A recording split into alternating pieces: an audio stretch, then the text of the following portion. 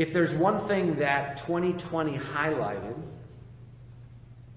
it was the ever-deepening distrust of once trusted sources.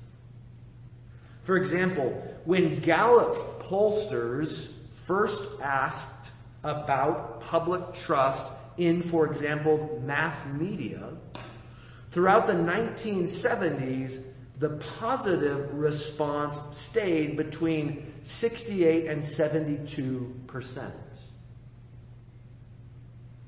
As of last September, that number sat at 40%. And that's actually up from the all-time low in 2016, which was 32%. Everywhere we turn, we are being told by some that we simply cannot trust the sources we once turned to for important information about our finances, about our health, about our legal system, our elections, our mental health, or our political leaders, or pretty much any current event you can think of. Strangely, it seems some would have you believe that the only people you can trust are the ones telling us over and over again that we can't trust anyone. Ironic. So where do you turn is my question for you this morning. Where do you turn for the information that you need to make important decisions?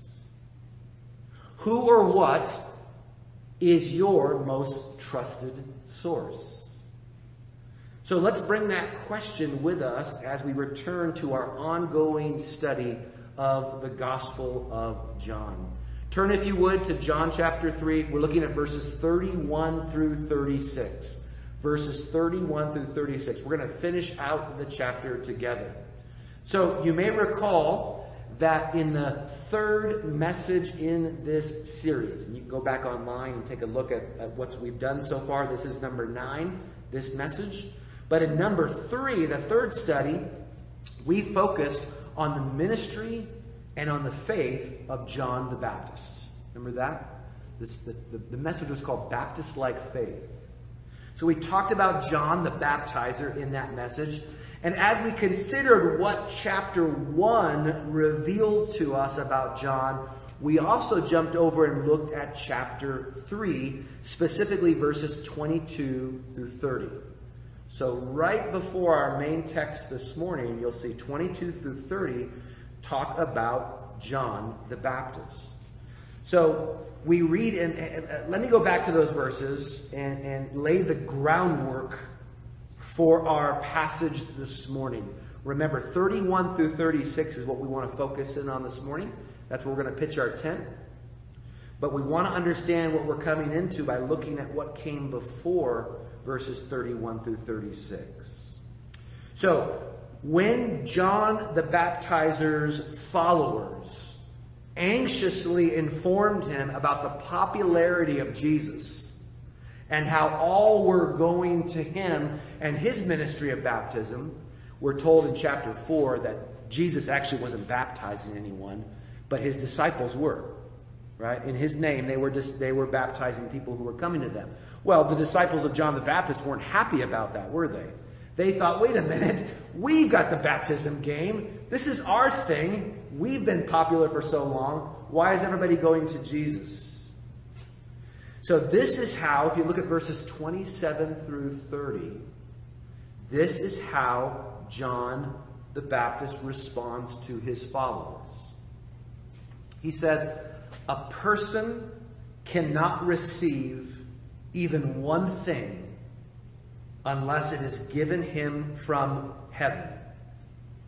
You yourselves bear witness that I said, I am not the Christ, the Messiah, right? I'm not the Messiah, but I have been sent before the Christ. The one who has the bride is the bridegroom, right? That's the groom. The friend of the bridegroom who stands and hears him rejoices greatly at the bridegroom's voice. It's like the best man. The best man. He cares about his friend, his buddy, who's the groom. The day is about him, not the best man. Therefore, says John, this joy of mine is now complete. I'm glad people are going to Jesus. I'm glad they're all flocking to him. That's exactly what's supposed to happen, you blockheads. That's what, it doesn't say that in the Bible, but you can imagine John saying something like that. I love verse 30. Look at verse 30. He must increase, but I must decrease. He must increase, but I must decrease. So just as we saw in chapter 1, verses 19 through 34, John was always pointing others to the one who was to come after him. He wasn't the main show. He was the warm-up, right? He was the band that comes on to get everybody worked up. He's the guy who comes out at a television show, before the sitcom and gets everybody worked up in the crowd so they'll be laughing when all the actors come out. That's what he was doing, preparing the way. Now, as we move into the remaining verses of this chapter, verse 31 and on, let me suggest that we discover the same thing that we saw earlier in verses 16 through 21 of this chapter. What do I mean? Well, the similar language that we find here in verses 31 through 36 indicates that once again, the Apostle John is breaking in. Yes, he's writing the account of what Jesus said and did, but at times John will break in and he will give a little bit of information for his readers. Like a parenthesis, right? He wants to tell you something important. And that's what he's doing here. He's breaking in to offer his readers some more theological commentary on what they just heard. Now, we might ask, is there a big idea? Is there a main idea that has prompted John to interrupt at this point? Well, I think that there is.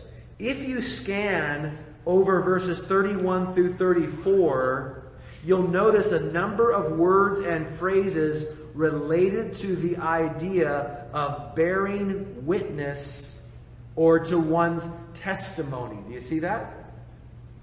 Who's looking at the Bible? Come on, you guys, get your Bibles out. Some of you people who are not using a Bible, come on, get the Bible out in front of you. I'll make sure that we have copies of it for next week that you can actually touch and hold and all that good jazz. Bring your Bible with you. Let's look at it together. But if you look over 31 through 34, look at those related words and phrases. Verse 31, the word speaks. Verse 32, the phrase bears witness.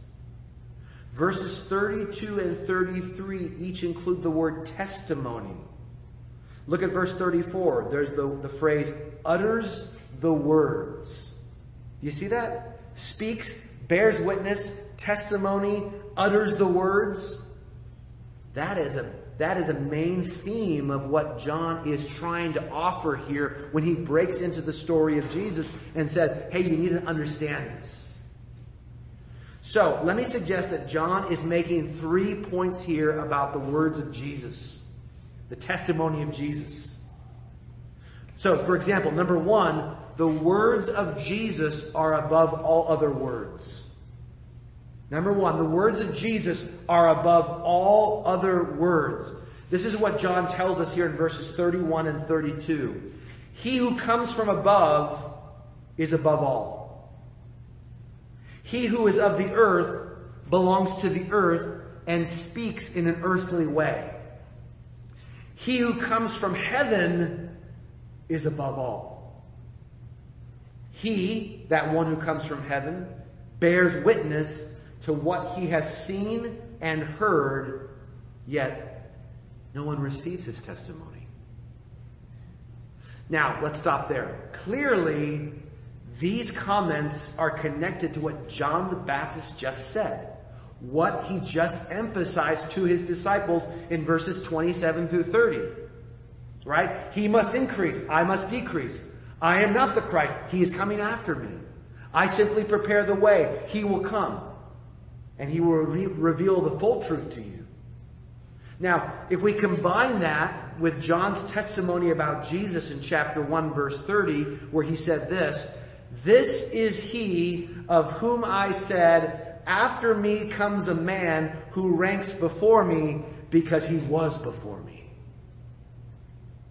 You see, John knows that Jesus is God in human flesh, the Son of God among them, walking among men.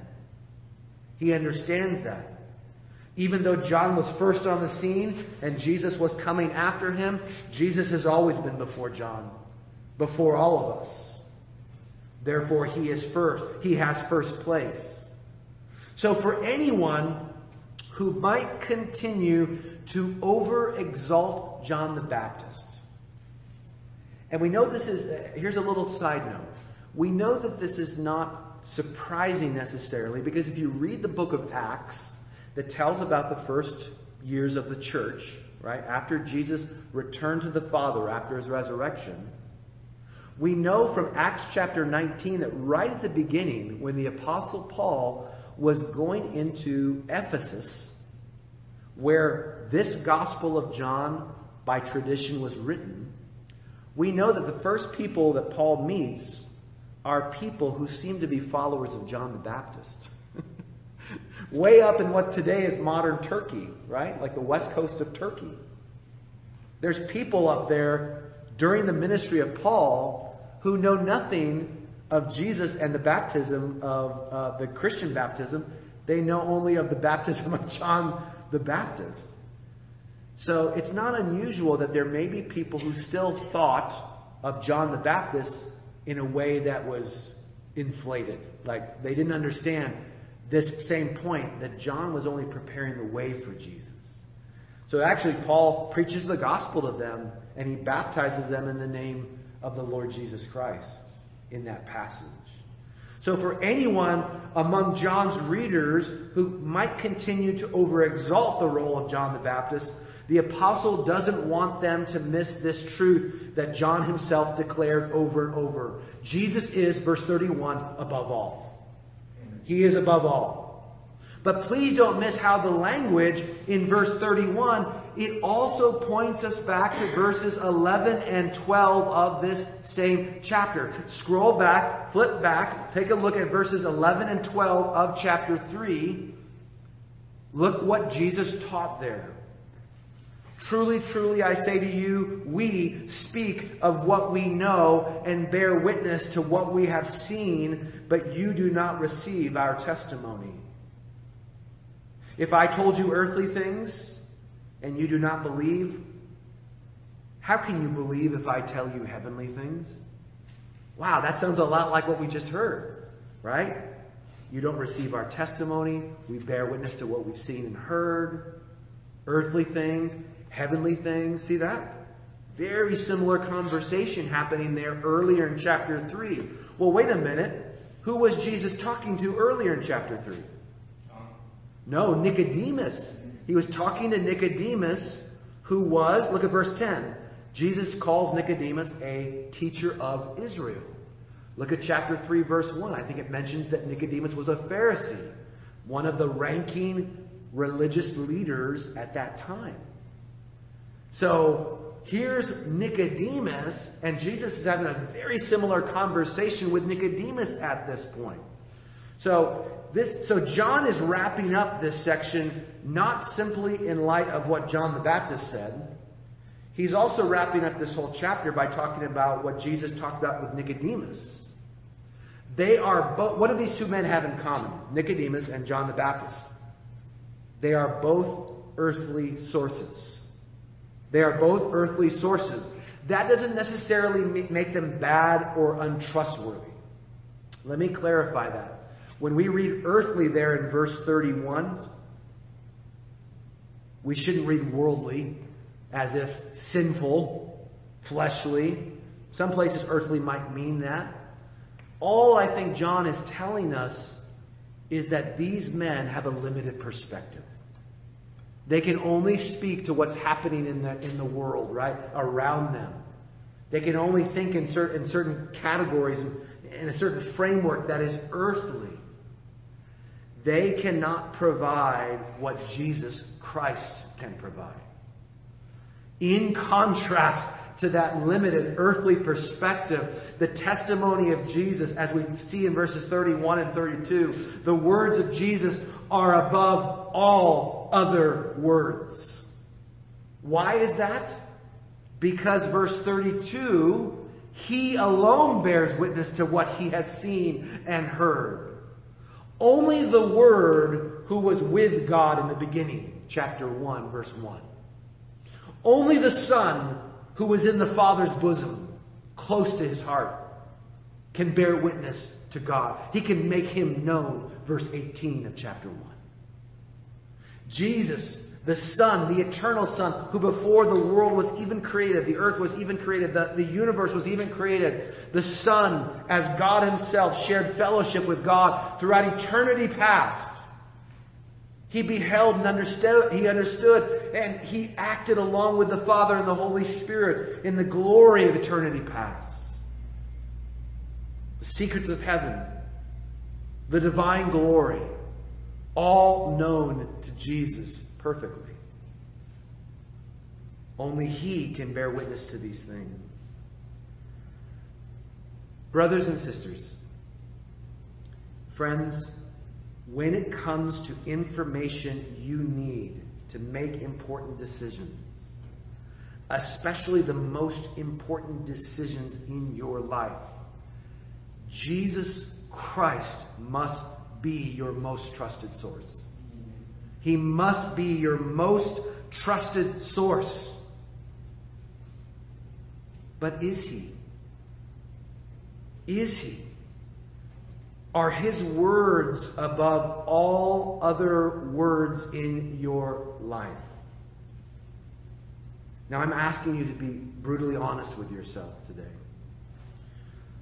I'm asking you to look at your life as maybe it were on trial, and people brought evidence based on eyewitness accounts and evidence from your home, including whatever, right? What you have by your nightstand, what you spend your time doing, your checkbook, all of these things. They would bring all these documents. They would bring the people that they would know, that know you, and they would sit down in court and say, here, based on all of this, is what this individual holds to be the most trusted source. This is where they're listening. This is what they listen to. This is what's most important. This is what's the shaping influence in their life. This is their guiding lights. And so God's question to you this morning, as John was trying to correct his readers in the same way, is Jesus Christ your most trusted source? Are his words above all other words in your life? Is his testimony the controlling influence, the guiding light in all your choices, in your outlook each and every day? Sadly, for many of us, maybe most of us, there are many other sources. There are many other voices that seem to be placed by us above all. We listen to them, we act on them as if they were above all. Think about just some of these. Here's just a smattering from our world today and our lives today. Others' opinions can often take first place when it comes to how we think about ourselves and the world around us. We listen to others and then conform to what we believe is appealing to them, or at the very least acceptable to them. We are hungry for approval. We long to belong.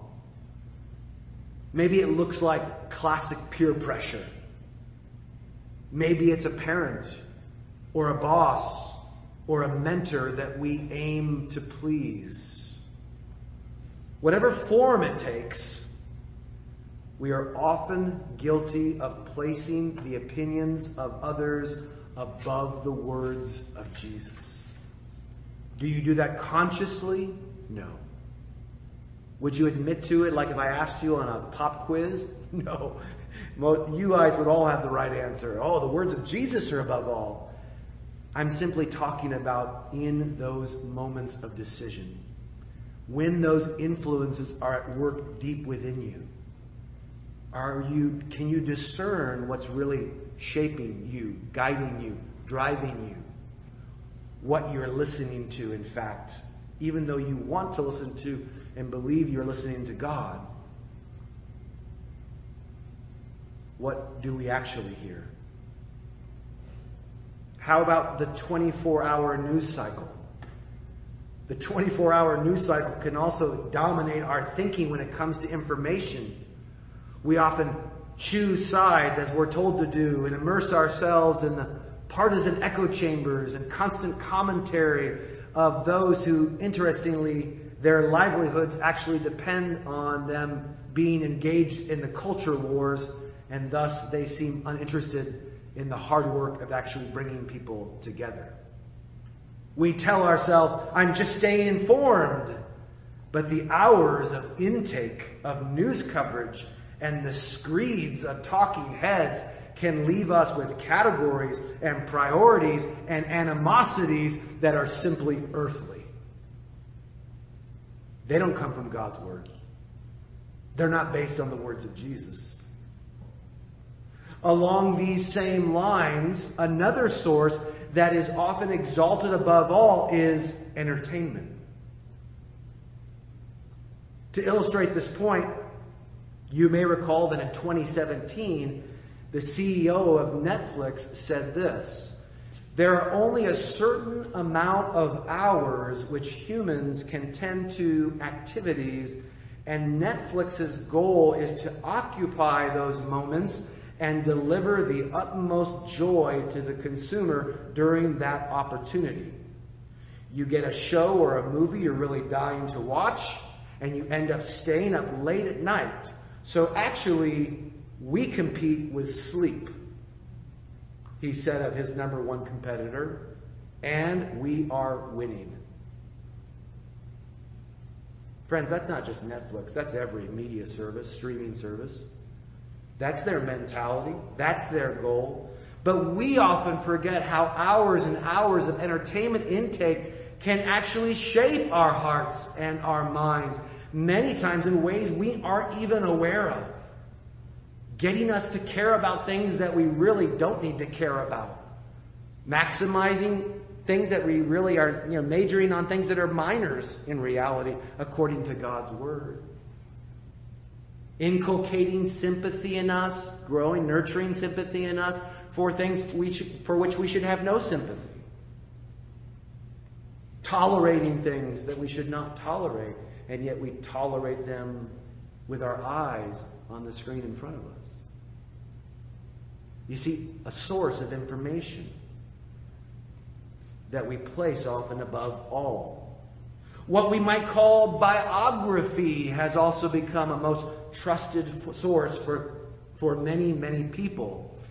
The personal testimonies of those who have struck it rich, those who have risen to celebrity status for one reason or another, those who have survived and overcome some great adversity or injustice.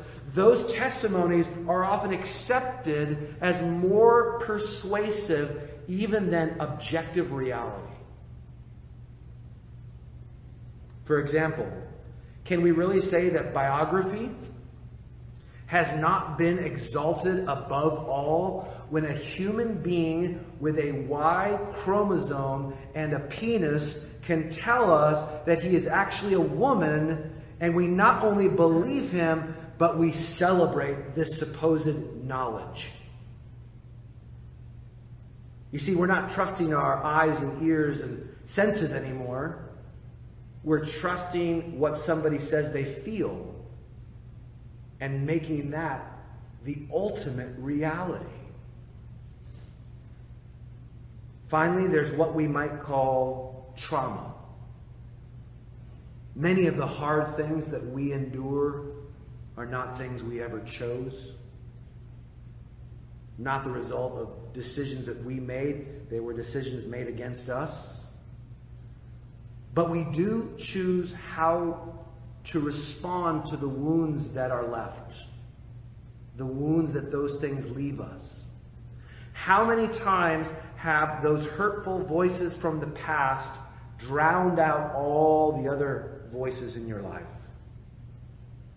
Or the pain itself lies to us saying things like, you'll never be free of this. What happened will always define who you are. You'll never be good enough.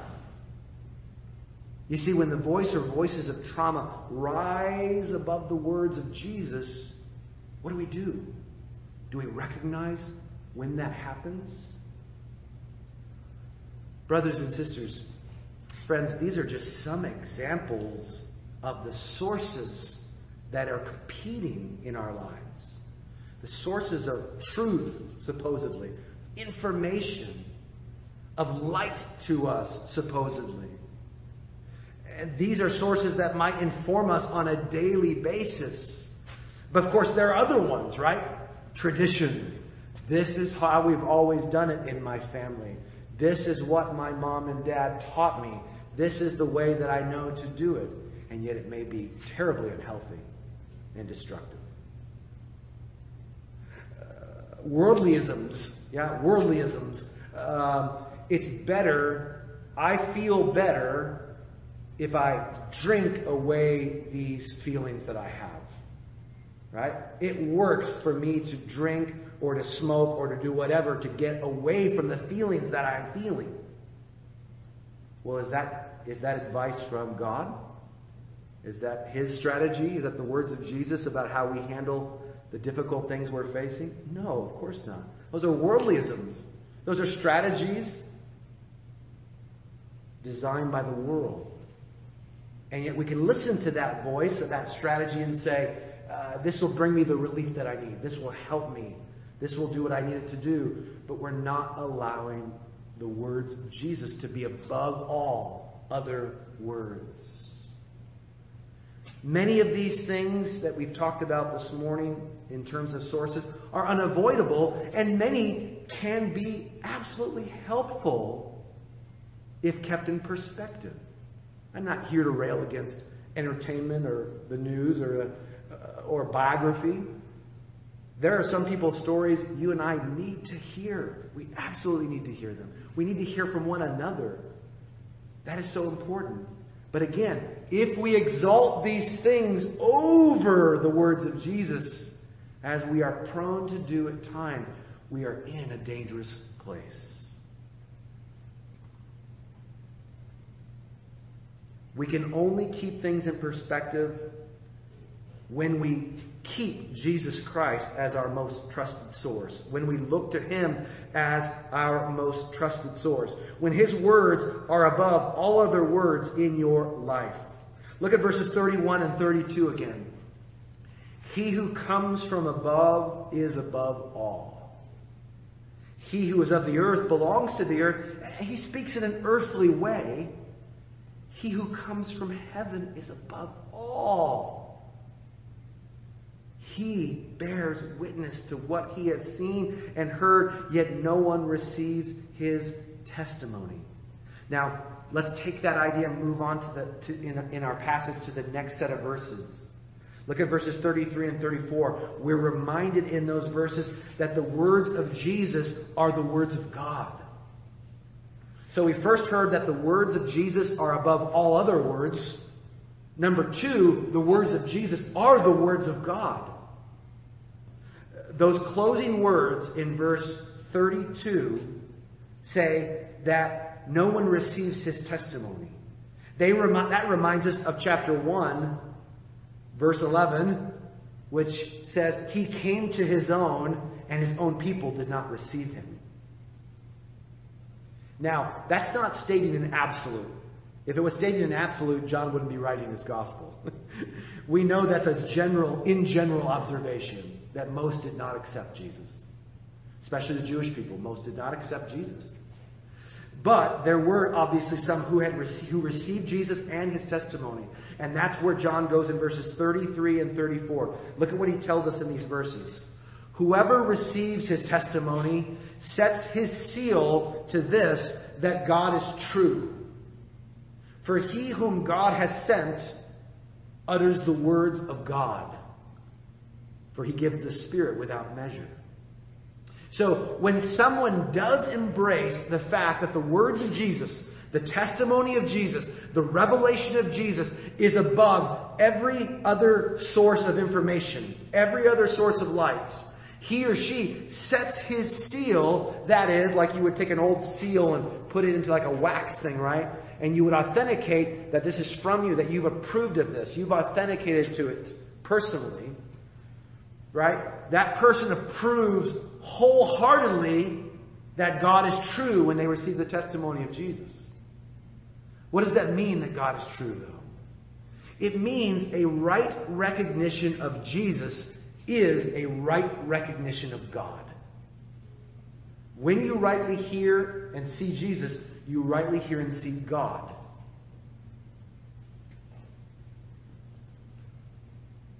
Why is that the case? Well, in this passage, it's because the testimony of Jesus is composed of, verse 34, the words of God himself.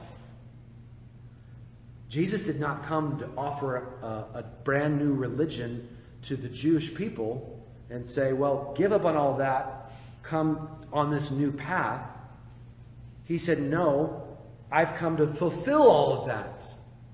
This is that path, and this is where God's path is going.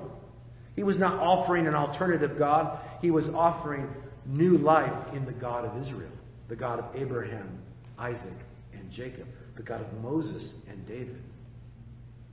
Jesus was declaring the words of God himself. So when Jesus spoke, he spoke as a man to whom God had given, as we see in verse 34, the Spirit without measure. It says, for he whom God has sent utters the words of God, for he gives, implied is to him, the Spirit without measure. This Holy Spirit, at every other juncture in Scripture, every other place in Scripture, the Spirit's always given with measure. In the Old Testament, it was given just for a time. Certain event, certain needs could be met. For us, the Spirit is given in more abundantly, but we don't have the Spirit without measure. Only Jesus Christ, he's the only human being who ever had God's Spirit without measure. Why are the words of Jesus above every other source? Because they are the words of God the Father, God the Son, and God the Holy Spirit. Have you embraced them as such? Do you do so on a daily basis? Many of us listening to this and sitting here today, you have no problem with anything that I'm saying. You're hearing this and saying, I agree. You're exactly right, Pastor Bryce. These words of Jesus are the words of God. They are above every other word. And yet you know as well as I know that we struggle to allow those words to be the words above all in our life, in our daily life.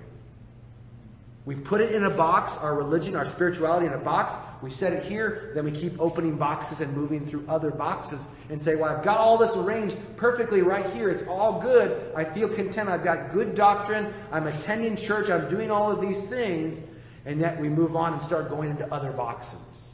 Rather than one big box with Jesus Christ over it all.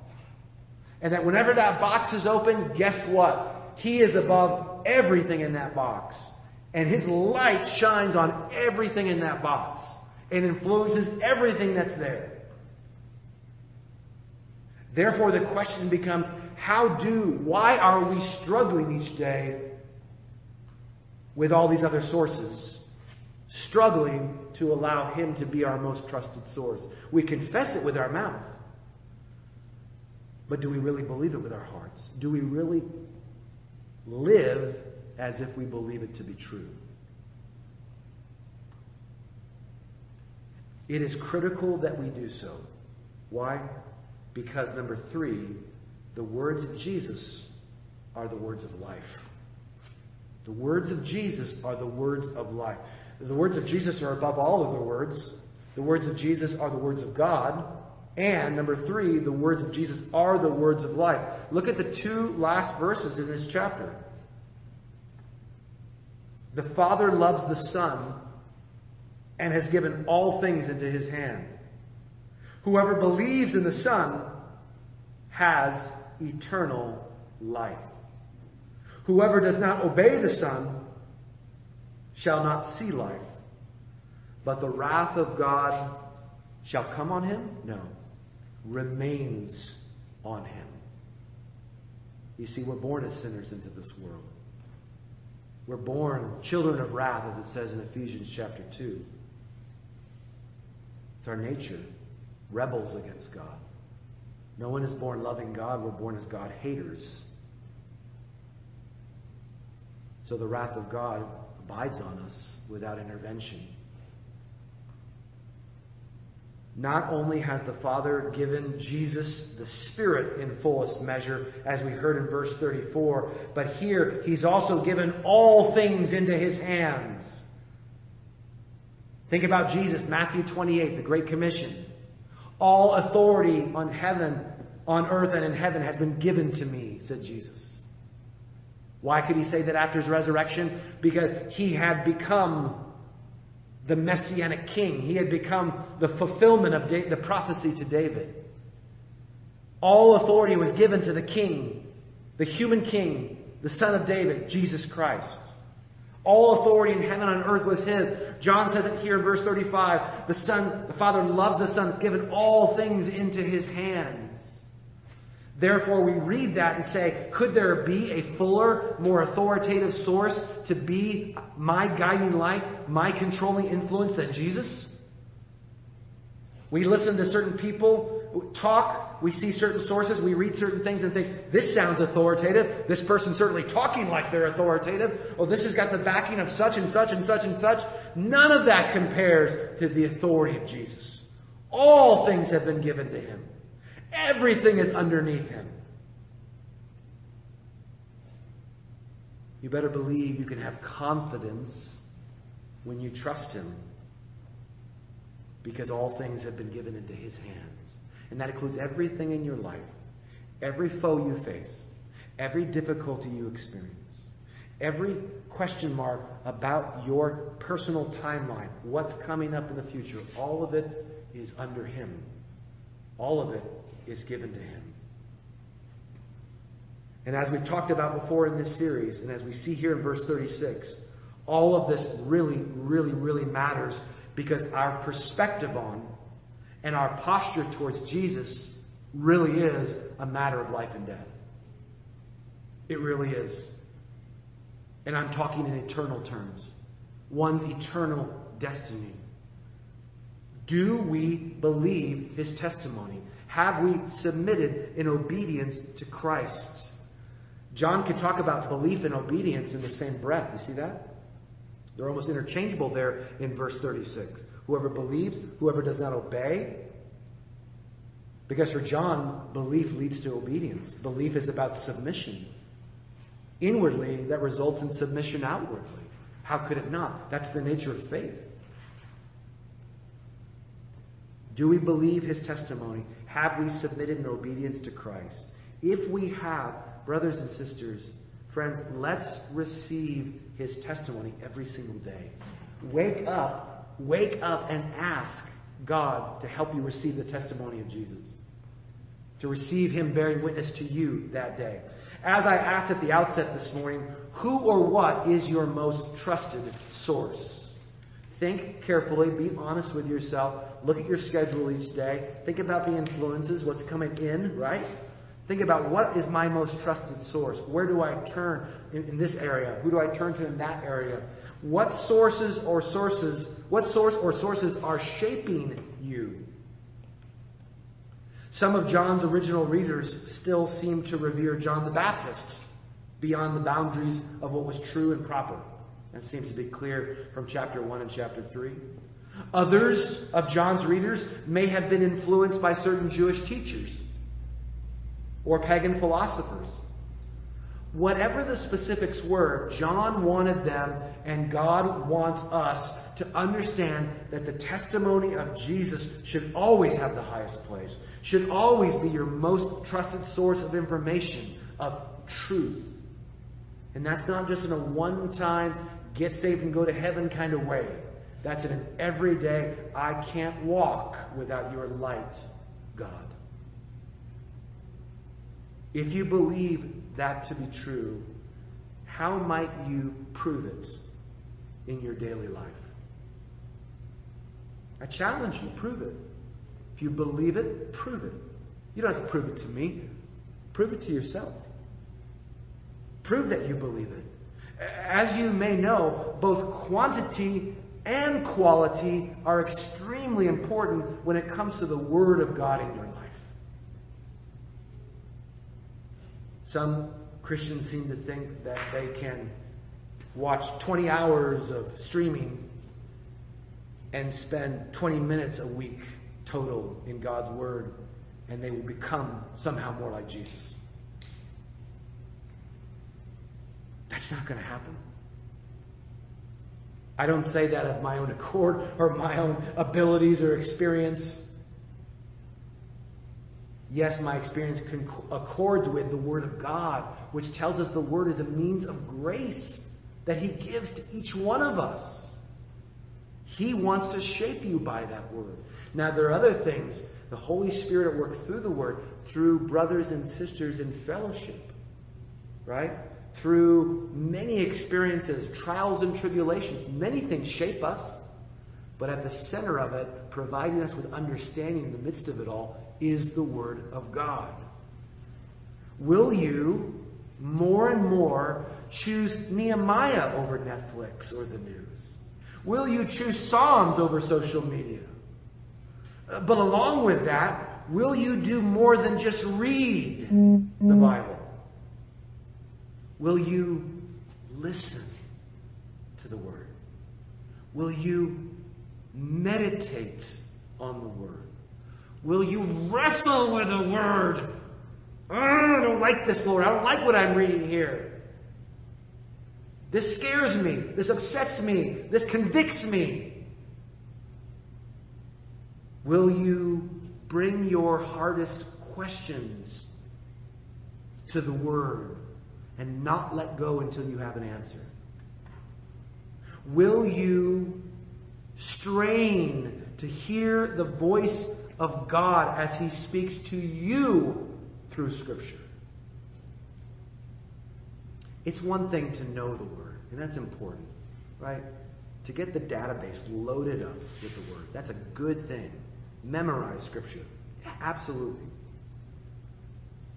But it is quite another thing to allow that to seep into every crack and crevice of your heart and your life. Do you want that for your life? If the words of Jesus are above all, this is what God is calling us to, this lifestyle of the Word being above all. So the look and the direction of your life are shaped by who or what you listen to, who or what you trust. If you truly trust God through Jesus above all, then listen to God through Jesus above all. Jesus Christ, we know, came into the world to suffer and die for us that we might trust Him for eternal life. Right? He's already proven to us that we can trust Him. Listen to His word. See what He did. He rose again from the dead that we might trust Him and listen to Him each and every day. There's no question about His trustworthiness. He's already established that. So my encouragement to you is to take a few minutes now and talk with God. Talk with Him this morning about doing this very thing, about moving forward in these ways, of really living that out, that the words of Christ are above all in your life. That gospel, that good news, and all that Scripture reveals is our guiding light, is the controlling influence in our lives. And that we regulate all their sources by that source, don't we? We keep everything else in check because we have this source. We're listening to God. We're meditating. We're wrestling. We're straining to hear His voice. If you want that, talk to Him now about that very thing. Confess to Him the ways that you struggled in this regard. And let's expect God to do wonderful things as He answers our prayers. Let's pray together. Would you pray?